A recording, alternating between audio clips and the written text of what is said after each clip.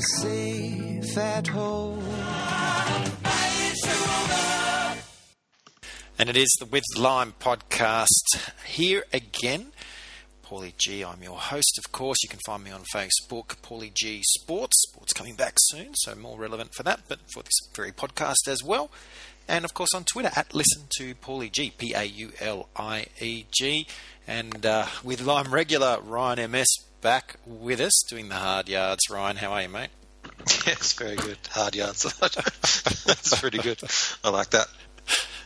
Well, we're very grateful to have you on board. I think, I don't know if you caught the last one. We got to cross to the US with Ben Tompkins over there in Aspen, Colorado. But they're opening up, but they're in a lot more trouble than us, of course. But a chance, I guess, today to just talk about how the Australian cases are going, the reopening steps, a lot of movement since we last spoke. In regards to opening of certainly New South Wales now encouraging, not that they ever close the borders, but they're encouraging people from interstate to come for tourism means, and really a big adjustment on what we heard over the Easter break where people couldn't move anywhere to now saying, please come and please basically spend your money. Yeah, well, that's right. They seem to be the only one that is willing to have other people in. And look, I can see their point of view in terms of, the amount of new cases and that kind of statistics that and data that they'd be using. But I think the other side of the coin is and it's a lot of the other states have just said, no, we're just keeping closed for the time being. And I think that's fair enough as well, because they want to keep the virus out of the area or slow its spread and all that kind of thing that we've heard time and time again. So it is a tough thing. People need to we need to venture out eventually, but at the same time, everyone's a little bit concerned about that second wave. We're hearing a lot about the second wave. We might get into that shortly. Certainly in the last few days, the cases have been decreasing again after a bit of a spike a few days ago where we got into the 20s a couple of times. Perhaps even with these reopenings, perhaps we're not really getting that impact yet. It could be probably the 14 days, I guess, from the weekend just gone, when we'll really know. Yeah, I think so, and I think that's why they put a minimum of that 3 weeks. At least the federal government has for that staged reintroduction of everything. I think that's a smart way to do it, to just measure up what's happening in terms of spread when people start venturing out more and becoming a bit more integrated once again. So yeah.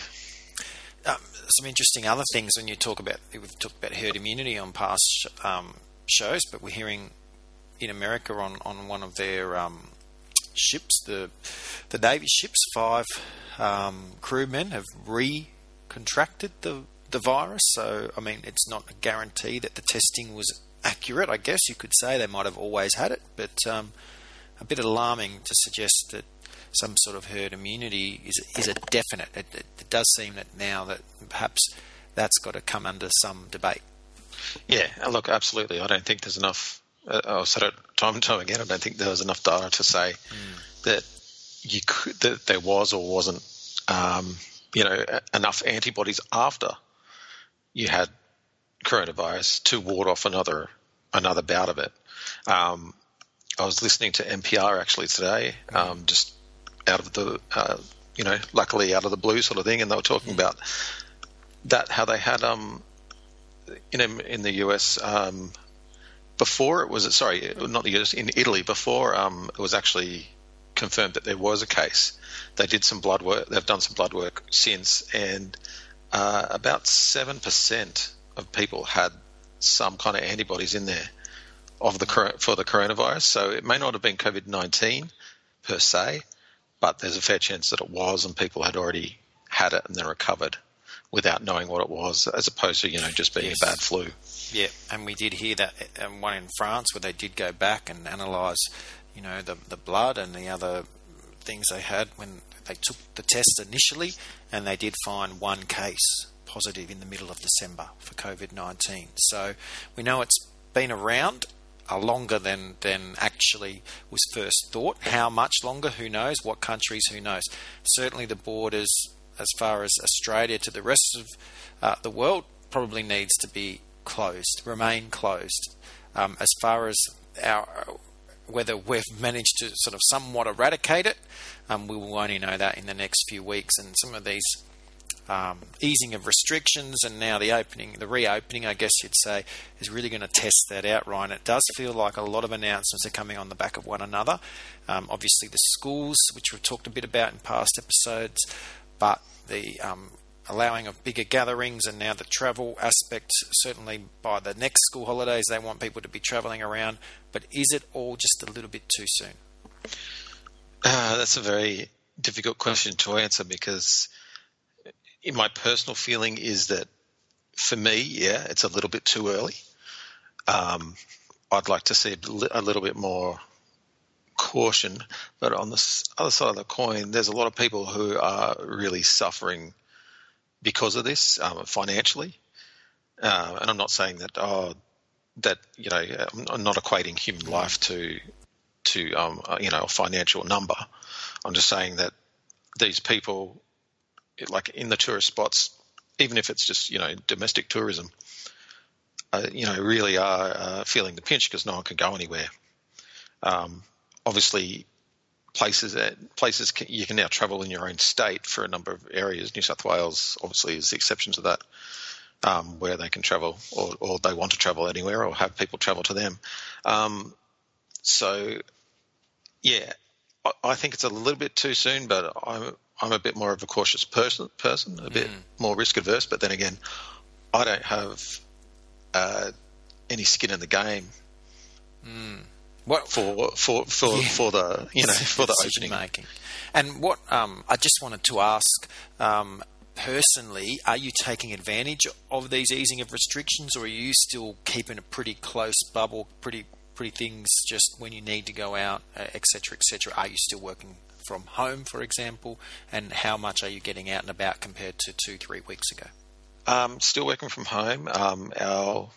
Our office has said that they will go with the federal phase steps. So that as long as they say you can work from home when you can, then we will.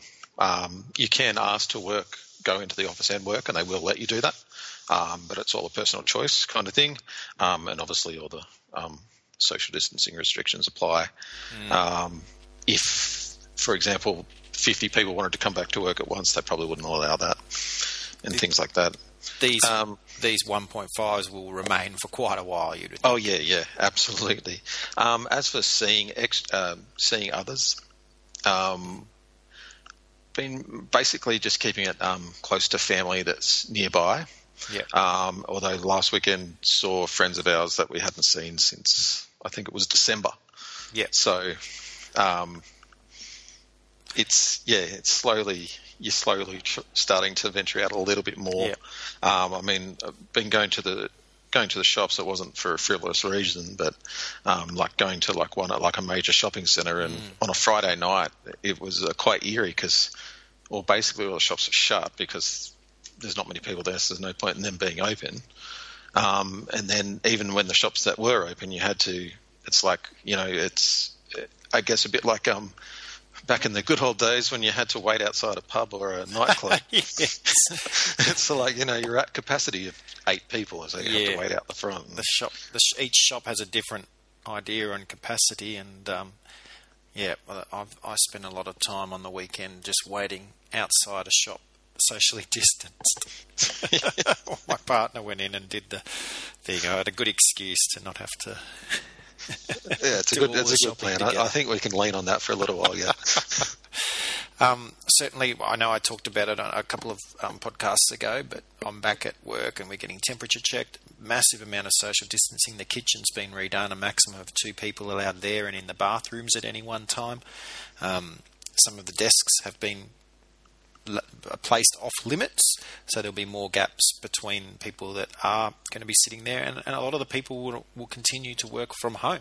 It will just be sort of core staff coming in, pretty much. If you're not required to be in, you're not going to be in, and I think a lot of offices will take this approach, even with these easing of restrictions. There's no need to take unneeded risks, really, in regards to this. And winter is certainly been a lot colder the last few days here in Australia, in much of Australia anyway, and winter is sort of well on its way, and even here in some aspects. So the fear of regular colds, regular flus, which may not occur as much as they have in the past flu seasons, just because we are being socially distanced, we're washing our hands more regularly, we're taking better care of ourselves from a hygiene perspective, but still there is that risk of these sort of things occurring. And I feel like, Ryan, the big test is in these next few months. If we get through this winter, then perhaps by the time we're coming into warmer weather,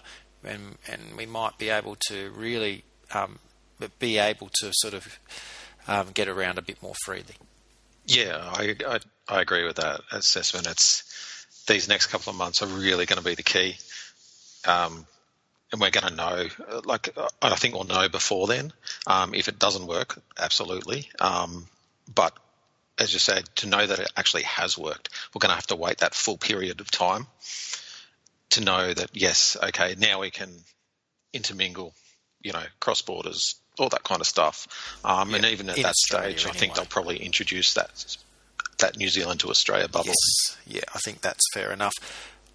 The other one's probably not till the vaccine. Could be something worth chatting about on next week's shows, because we're hearing a lot around the world about vaccines, but that's probably something we're not going to get for some time yet, no matter what you make of all these different talks around mainly the US, I guess, but I think in France, I think in South Korea and China, there's things going on. South Korea, I think, had done a test recently as well. So sort of interesting to maybe chat about that.